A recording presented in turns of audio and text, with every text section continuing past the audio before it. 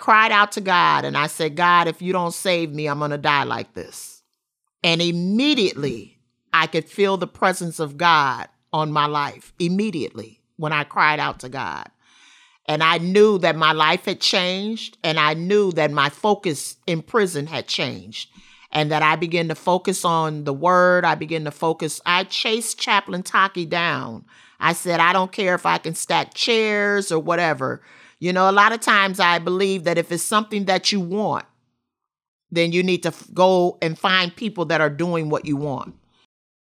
If you tell people no about housing and reentry services, then you're not really setting people up for success. You're really setting them up for failure. And when you deny people the basic things that they need, employment, housing, licensing opportunities, or other educational opportunities, you set them up for failure. This is Justice Voices, stories that need to be told, voices that need to be heard. Welcome to Justice Voices. I'm David Risley. Our guest today is Willette Benford, who's the chair of the Fully Free Campaign Board, which we talked about in our Episode 8 conversation with Marlon Chamberlain. Ms. Benford, welcome. Thank you.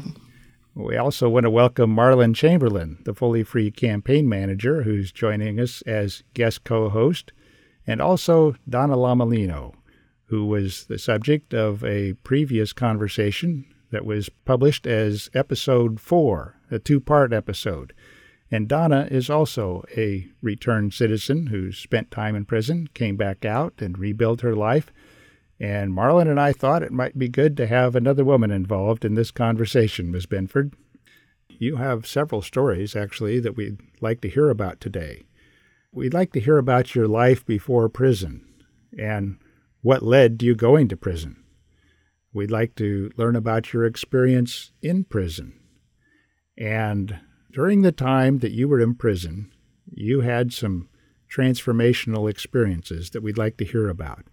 We'd like to hear about your experience after you were released from prison, as you re-entered community life. And the most important part of this story is not who you were in the past, it's who you are today, and what you've made of yourself, and what you're doing with the Fully Free campaign. Before we get to today, let's get the backstory. Will you tell us a little bit about yourself, where you lived, where you grew up, and just tell the story of what led to you going to prison? Well, I grew up in Rockford, Illinois, Fairgrounds Housing Project. We grew up, I tell people I didn't know I was poor until I knew. We grew up in poverty. It was home to us, but, it was the projects. And so everything that came along with that, everything that comes along with living in poverty. And so from the age of 16 on, I was in and out of abusive relationships, and that last relationship was abusive. My partner was violent, and in defending myself, my partner lost her life. Okay, well, tell us about that, because that's important to understand how you ended up in prison. Yes. First of all, when you say abusive, in what sense are you talking about? Violent as far as fighting, threatening to kill me and my baby. It was just a difficult situation. And prior to that, those were the only relationships that I knew, that I had been in abusive relationships, didn't really understand my worth. And so when you don't, you settle for less.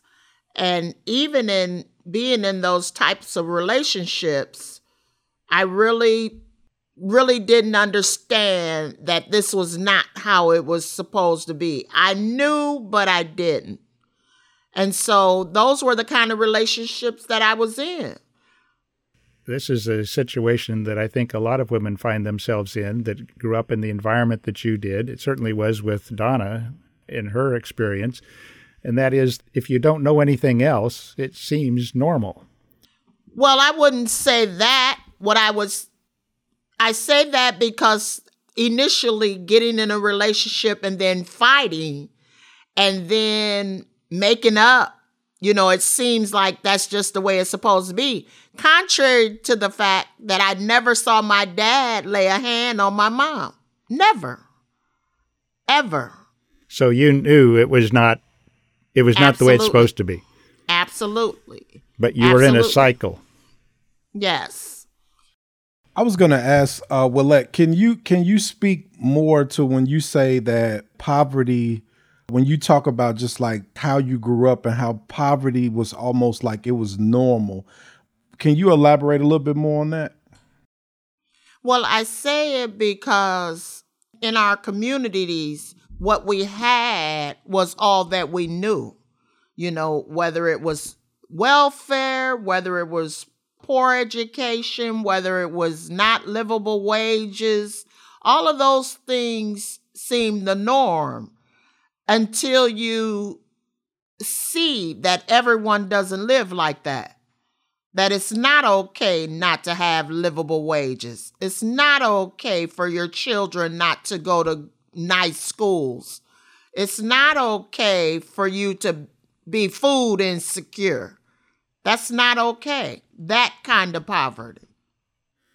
Now, you talked about how there came to be the events that led to you going to prison.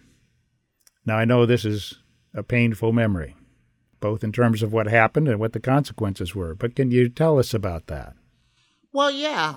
That particular night, I talk about it because women are normally criminalized for surviving. And so when you survive, you're punished at a more severe and harsher rate than men. And so I tell it because if I was a man, I probably would have only been sentenced between 2 to 6 years. But as a woman, I was sentenced to 50 years for 50 surviving. Years. For surviving. What happened? Well, that night, my partner, which had always been abusive from the onset of the relationship, became violent in a club when I was dancing. And so she grabbed me off the dance floor. I got away, went to my car, got in my car to drive off. And in my zeal to drive off, she jumped on the hood of the car and I pulled off and I hit her. Never knowing, I had turned around and came back down the street, but I never knew that I hit her. And for 20 years, my story never changed because the truth doesn't change. How did you not know that you hit her? Because it was on a dark street. We were at a warehouse. There were many potholes in the street. And so what I really thought I hit was a pothole because I never saw her. She had on all black and was down on the ground. Never knew. And you were charged with her murder. I was charged with murder. And convicted. And convicted. And even during that time, during my trial, my lawyer advised me to not speak about the relationship. So therefore, the jury was left to think that I went to a club with a friend, got angry, and left and killed her. You ended up being convicted by a jury. I was convicted by a jury, not of my peers. But the judge is the one who sentenced you. The judge is the one who sentenced me. And I say that the jury was not a jury of my peers because they were not my peers. A lot of times, that's what our criminal legal system says. You will be tried by a jury of your peers, which is the furthest thing from the truth. I think about a lot of things that went on and just the fact that not being able to speak truth in the courtroom because it would be used against me, not mentioning the fact that I was Black, I was in a same-sex relationship, and there was violence involved. And so my attorney advised me not to speak about the relationship because it would prejudice the jury against me. And yet the relationship and the violent nature of that relationship was the context in which the events unfolded. So the jury never heard about that. Never heard about it. Okay, so in any event, you got sentenced to 50 years in prison. I did. And you went to prison. I did. Tell us about your prison experience. First of all, how much of that time did you really serve in prison? Well, I served 23 years in prison, but the last 4 months were served in Cook County for my immediate release. I was remanded. But, I hear a lot of people say prison saved my life, and prison did not save my life. My life could have been saved on the streets with the right resources and things made available. That was not a road that I had to take. However, God saved my life. And so I say that with conviction because I know that God is real. I know that he can be found anywhere, even in prison. I didn't really have a relationship with God, but I did develop a true relationship with God inside. And when you ask me about prison and how much time I spent most of the time that I was given in prison until the new law came on the books. There was a new law that came on the books. I was working at Women and Family Services, and my supervisor said that they were putting in for a new domestic violence bill and asked if I would tell my story. I said, well, yes, if it'll benefit someone else, absolutely. So I wrote it out and gave it to her, and she in turn gave it to the lawyers that were working on it, Cabrini Green Legal Aid. And after I wrote it, the law was passed. They passed the law, and I saw the law, and I saw 5 different prongs on it, and I fit each one of them. And I said, well, maybe I should go and write a motion. So I went to the law library and I wrote the motion out, and I was going to petition the courts. And one of the lawyers asked me if they could support me in that, and also if I had my transcripts. And I said, absolutely. I saved them for 20 years. And so CGLA took my transcripts to a law firm, Kirkland & Ellis, one of the largest law firms in the world, and they represented me for free. They were a corporate law firm, and so I was told, well, they never come and see anybody. We had a conversation on the phone, and they came down to visit me, a senior partner and 2 junior partners, and we spoke for 4 hours. That was the first time in 23 years that I knew I was talking to someone who believed me. That was the first time. And they represented me pro bono and fought for me as if I had paid them millions of dollars. So for those in our audience who don't know what pro bono means, that means they did it for free. Yes. As a public service. Yes. And a personal service to you. Absolutely. And so, even inside in prison, I just kind of, I fought for different things inside of prison. There were different things going on that I had to write grievances about to get changed. Just many different things that led me up until this point. And so after I wrote my motion and submitted it, everyone that had wrote their motions were denied. And the reason they were denied because of untimeliness. Now, grant you, some people have been locked up just like me for over 20 years. The law didn't come on the books until 2016. And there was a 2-year window period from the time you were sentenced.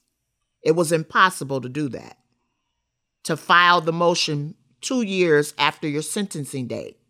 So all these judges were, and the state's attorney and the state were denying these individuals a right to have their cases heard based off of untimeliness. And so my judge, his name was Arthur Frank Hill Jr., I will never forget it. He was a black man at Cook County. And on August 28th of 2018, he told the state's attorney and my lawyer to bring me to court. Neither one of them had asked to see me. When I came into court, it took him less than 30 minutes to grant my petition. We never knew that he was going to grant it on that day. My attorneys didn't know, but I did. That morning when I woke up and put my feet on the floor at 4:00 in the morning, I heard God say, I have set before you an open door and no man can shut it. I heard that at 4:00 in the morning before I went to court that day. And so the state's attorney was there to rehearse the case as if it had happened the day before. And my attorneys, they stuck strictly to the law.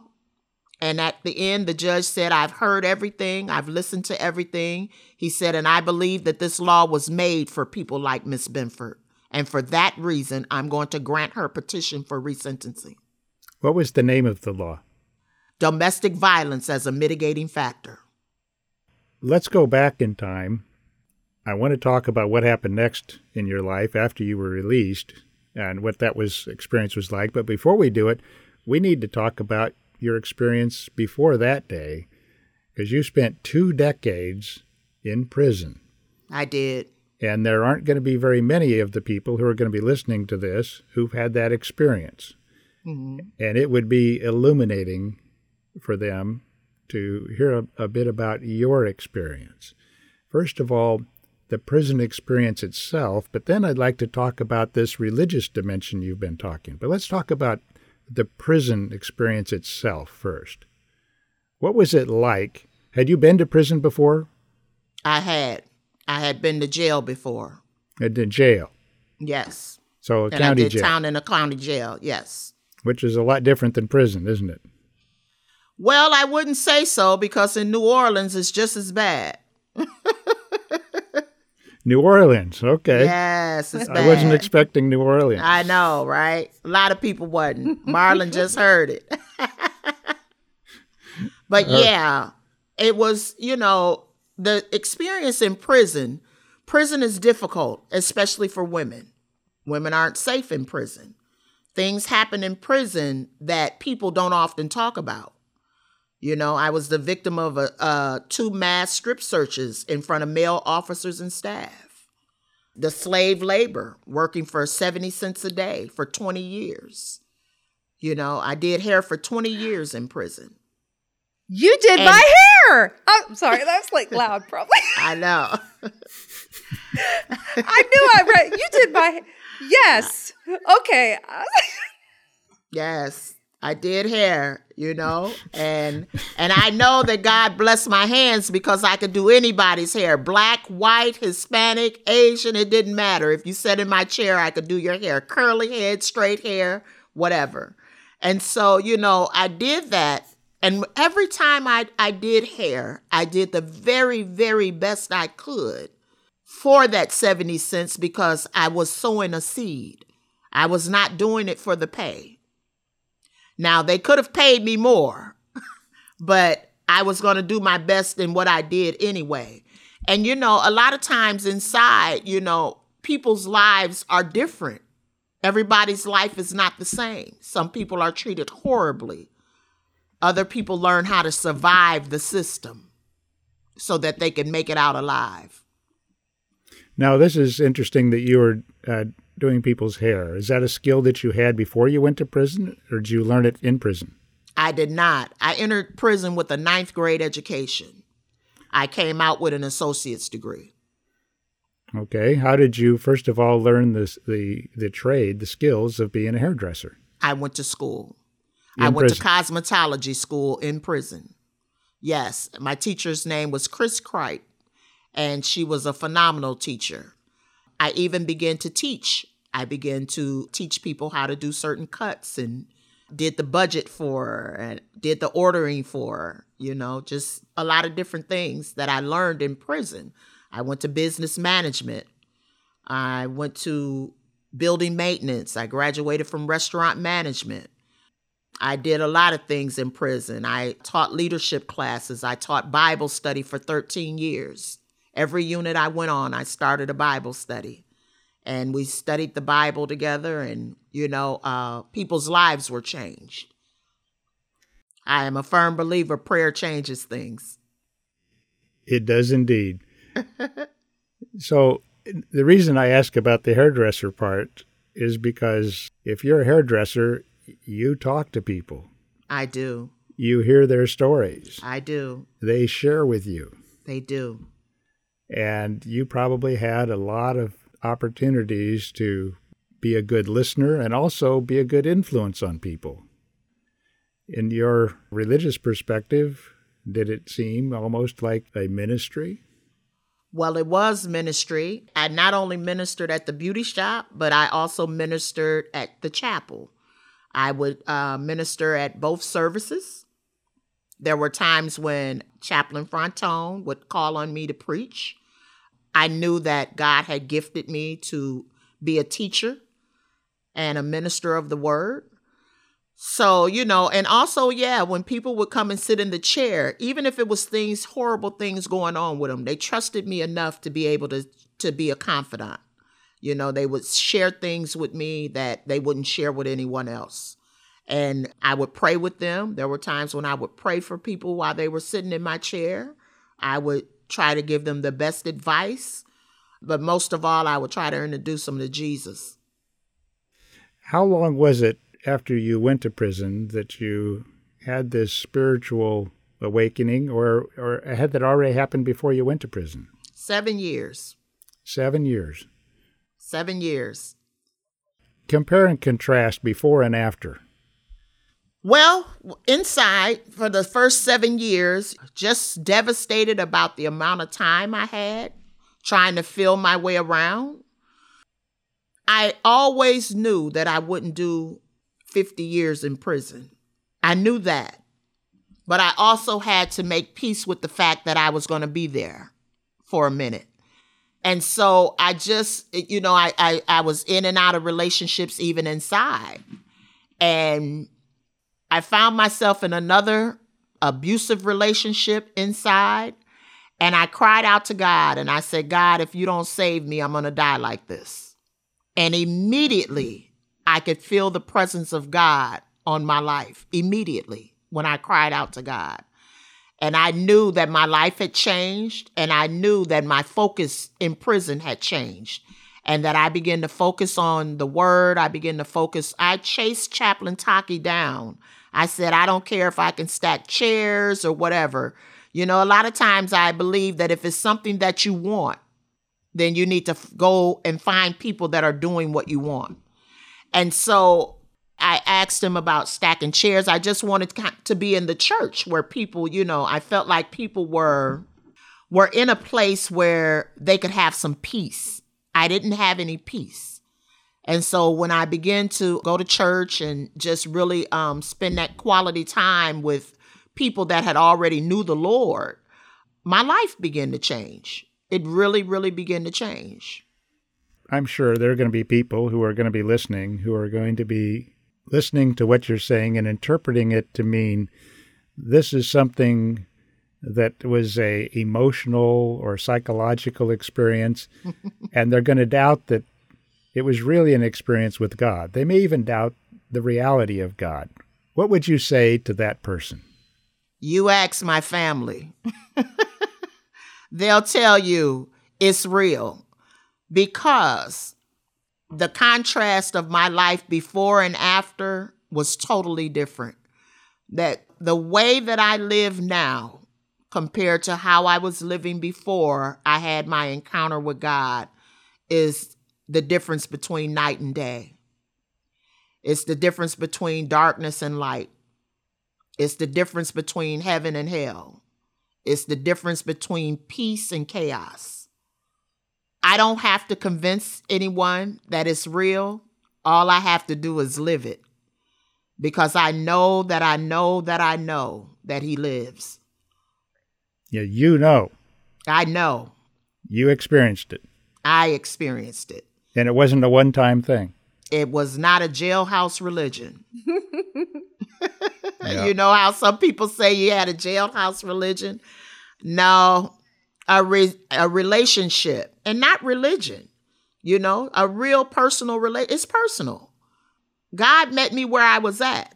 I wasn't raised in the church. I wasn't a holier than thou. I didn't believe. That's why it was so easy for people to talk to me, because they knew how I lived before and how I live now.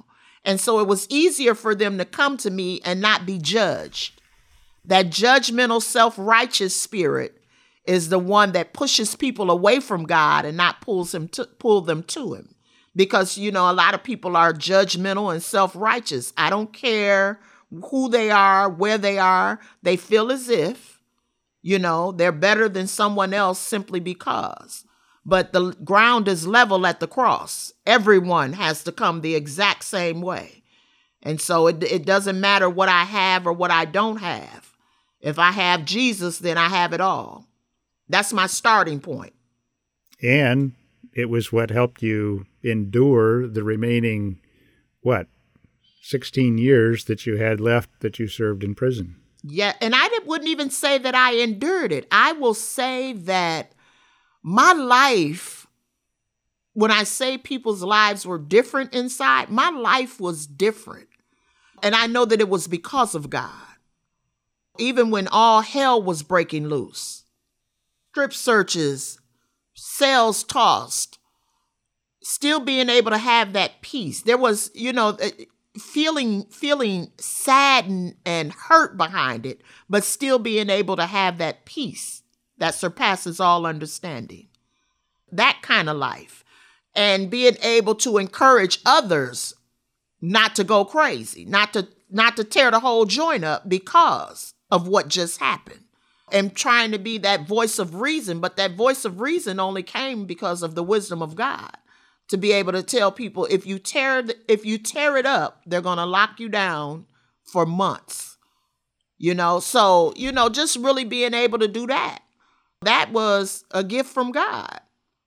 Now, I'm going to make an observation here. We've had recorded conversations with each of the three of you independently of one another. And all three of you have shared with me how your experience with church, with God, in prison, made such a difference to you in your prison experience and in leading you to where you are today. Mm-hmm. Because it didn't end when you got out of prison. Mm-mm. Now that is in itself that three people, like the three of you, would be sharing that as a integral part, if not a turning point, in your lives, and that it happened in prison, then it was an important part of your prison experience. Most people wouldn't associate that with prison. Yeah. And yet you all three lived it. Mm-hmm. Just an observation. Now, let's turn to, fast forward up to where we left off, where you found out, the judge said, that you're going to be released from prison. How long was it after that before you actually got out? It was 4 months. I had written a grievance in prison. There was a job that I wanted. So it wasn't set in stone because the state could have appealed. So we were waiting on that phone call. And so during that time, the laws changed again. And there was an opportunity for me to have a job that would afford me days, more money, and an opportunity to work outside the fence. And so I said, I want that job. And so I submitted for the job. But mind you, they had only given it to 2 people of color in 5 years. The whole 5 years that we had been there. They only gave the job to white girls. What was the job? The job was working outer perimeter detail. You were able to go out, outer perimeter detail. You were afforded a 2-man cell, but I had a 2-man cell already the whole time I was there. But you were given a 2-man cell. You were given over $100 a month for your pay, and you also could earn days off of your sentence. So the day I came from taking my cosmetology test, I went to Chow, and a lieutenant wrote me a minor ticket. I hadn't had a ticket in 8 years, and it stopped me from getting the job. But he wouldn't hire any women of color. So I wrote a 6-page grievance on racism and discrimination. And after I wrote the grievance, I didn't get the job, but he began to hire black and brown girls at a rapid pace. Now, when I got that ticket, I said, God, now you know I want that job. And I heard him say, what if I just wanted you to start the process? Well, I said, I want to benefit from the process. I talked to God like that. I said, I want to benefit from the process. And I heard it again. What if I just wanted you to start the process? After that, I let it go. 2 weeks later, I got my phone call. Miss Benford, this is your last 2 weeks in prison. The judge has remanded you and the state did not contest it. You will be leaving October 11th. I left out of Logan Correctional Center October the 11th, and I have not been back. That was 2018. So tell us about that first day. When you walked out of the prison, what was waiting? What did you experience? Well, let me tell you, David, the first day, because I had to do a turnaround on the bus, I was supposed to leave that week before, but there was the vortex when everything froze down. I was like, God, now you know I need to get out of this jail. So everything froze, and the next week, I was able to go back. And when I walked through that prison, there were women crying, telling me that they were back in the law library. There were women telling me that they knew God was real. I had been telling them for years that God was going to send me home, and they saw it. It was a testimony to the faithfulness of God. And so he allowed me to walk back through there a free woman. They never made me get an ID. I walked the grounds freely to go do everything I needed to do, to say bye to who I needed to say bye to. And my family was waiting up front for me. My son was waiting for me up front when it was time for me to walk out that door. And he met me at the front, and my niece and my sister. That's remarkable. Yes, the women were very, very encouraged. And many of them are home today. Your family met you. Mm-hmm. And not everybody is nearly that fortunate to have family meet them as they walk through the gate. Yes. But after that, there's still challenges that you faced. Tell us the story of what happened after that release, and really what led you to, you're now the board chair of the Fully Free campaign. What led to that? So tell us that whole story. Absolutely. Well, I came home, and a lot of my friends here were already doing the work. So what I did was I joined a coalition, the Just Housing Initiative Coalition, Just Housing Coalition. And we were working on the Just Housing Initiative, which was an ordinance that we submitted to stop landlords from denying people with records housing. And so we worked on it, and it finally passed in April, I think it was the 19th of 2019. And fast forward, because when I came home, I went to a transitional house. And in that transitional house, I excelled. I did everything. I fulfilled all the programs. I fundraised. I did everything. And when it came time for housing, they told me no. Now, I had a full-time job. I went to the polls to vote in March when I came home, and I met my boss there. He was a sitting alderman. I volunteered for him for 30 days, and he hired me full-time downtown at City Hall. And I was working for the city of Chicago, and they told me no about their housing. I had a full-time job. And that didn't sit well with me. So you mean you were applying for housing? I was applying for housing. And you got denied? Through the transitional house, because after you leave the transitional house, they have an extension, which is housing, where you can get into their housing so that you can begin to get your, whatever housing resources that you need to go forward. So they told me no, and I asked them why, and they said because of my background, which was over 26 years old. And I told them, I said, it's illegal for you to deny me housing based off my background, right? And so, they were like, we're not going to accept your application. We're not even going to take it. And I thought about how many women before me did they tell no about housing that completed the program. And so I reached out to the people that worked on the Just Housing Initiative with me. They were like, well, let's just start making a paper trail. If we have to gear up for a fight, then we're going to gear up for a fight. And so I did that. And about a week and a half later, they were like, well, Miss Benford, you're right.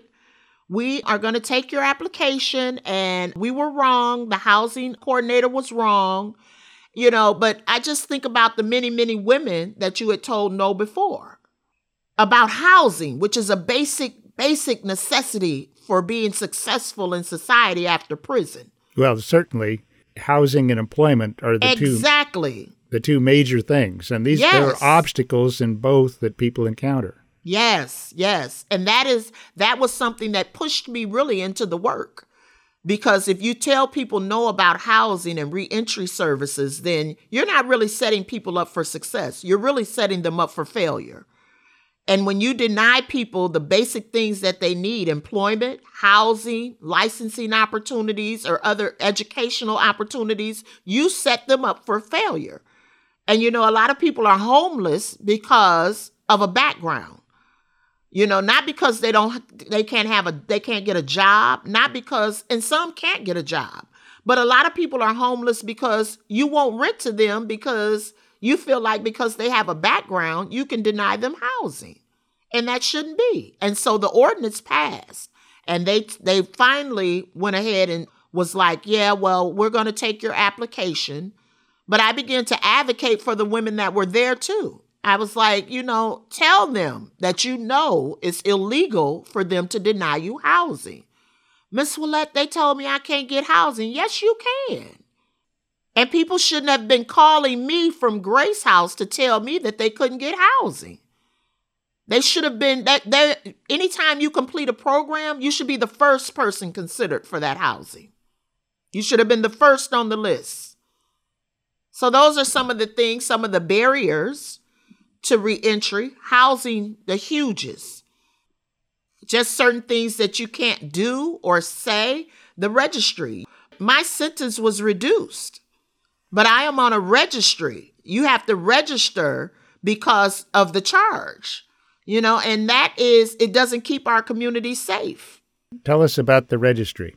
The registry is a registry where you have to register with the state police every year to let them know where you live. You have to pay $25. They also have this sex offender registry where people have to go every single week. How in the world does someone re-enter and be able to get their lives together and they have to show up downtown every single week? Now, at some point, if you believe that the criminal legal system works and that rehabilitation is real, why do you have all of these extended barriers once someone leaves prison? The registry is another form of correctional control. When someone comes home, they should be fully free. Because that gives you an opportunity to re-enter society and do the things necessary to be able to be the productive member of society that you say you want me to be. And so when you put these barriers in place, MSR, I was home for almost 2 months from an immediate release. Mandatory supervised release. Mandatory supervised release because there is no parole in Illinois. There's no way for you to earn your way out of prison. The only people that see the parole board is C numbers. And so there's no way to earn your way out of prison. But when you come home, there's mandatory supervised release with a parole officer that has complete autonomy. It doesn't matter. They can violate you for everyone that goes back. Like 35% of people that are returned to IDOC are returned on a technical violation. Not because they had another crime. Not because they had another charge. A technical violation can be as small as you not reporting or forgetting to call in.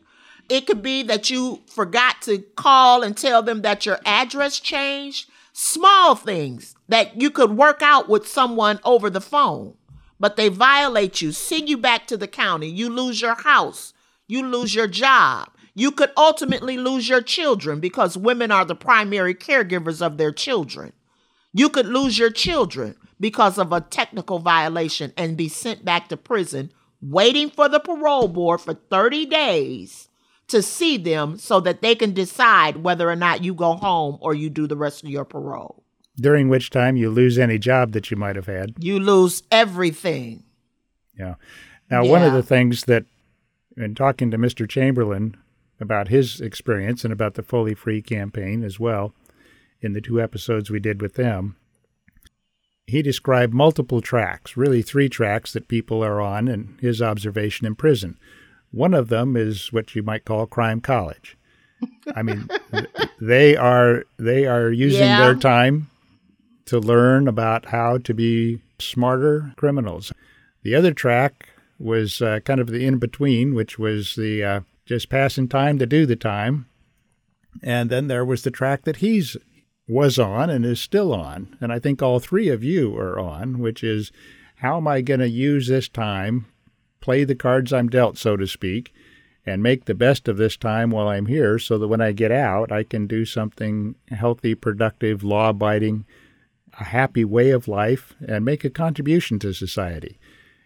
If the law and the experience people have as they are released from prison treats everybody on all 3 tracks the same, then those people who are trying to live law-abiding lives and make contributions, people like yourselves, if you're going to be treated like you were on the crime college track, well, it's almost a self-fulfilling prophecy because it shoves people back into crime because they can't make a go of it any other way. If you can't get employment and you can't give housing, what are you supposed to do?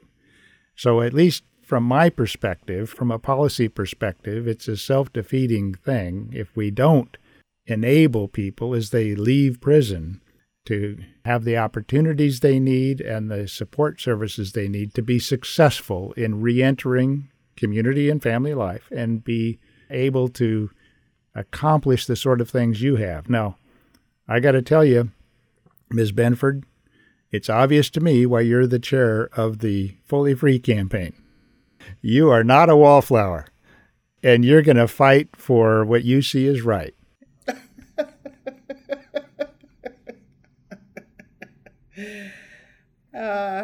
Do you have a message that you want to share here at the end of this episode? I do. You talked about the 3 different tracks, David, but I would like to say those are some tracks that are on the inside. But a lot of times people are on those tracks because there are not resources on the inside. Rehabilitation from the inside is a joke if you don't rehabilitate yourself. And so I believe reentry should start the moment you enter the system. And if our society would give the necessary resources and tools for an individual inside, it should be an inside-out game. You will never be able to say we didn't provide you with every resource that you needed to be able to be successful because we're doing an inside-out game, as opposed to me floundering around trying to figure out some things. Education is limited. Opportunities are limited. Resources are limited on the inside. So a lot of people hustle on the inside because that's all they know. They from the streets. But all I'm saying is, if you make sure, certain as a society, that every resource is made available so that you set people up for success when they come home, then we may only have 1 track. And that's the fast track, getting out to success. So that's what I'm looking for. I'm looking for that 1 track.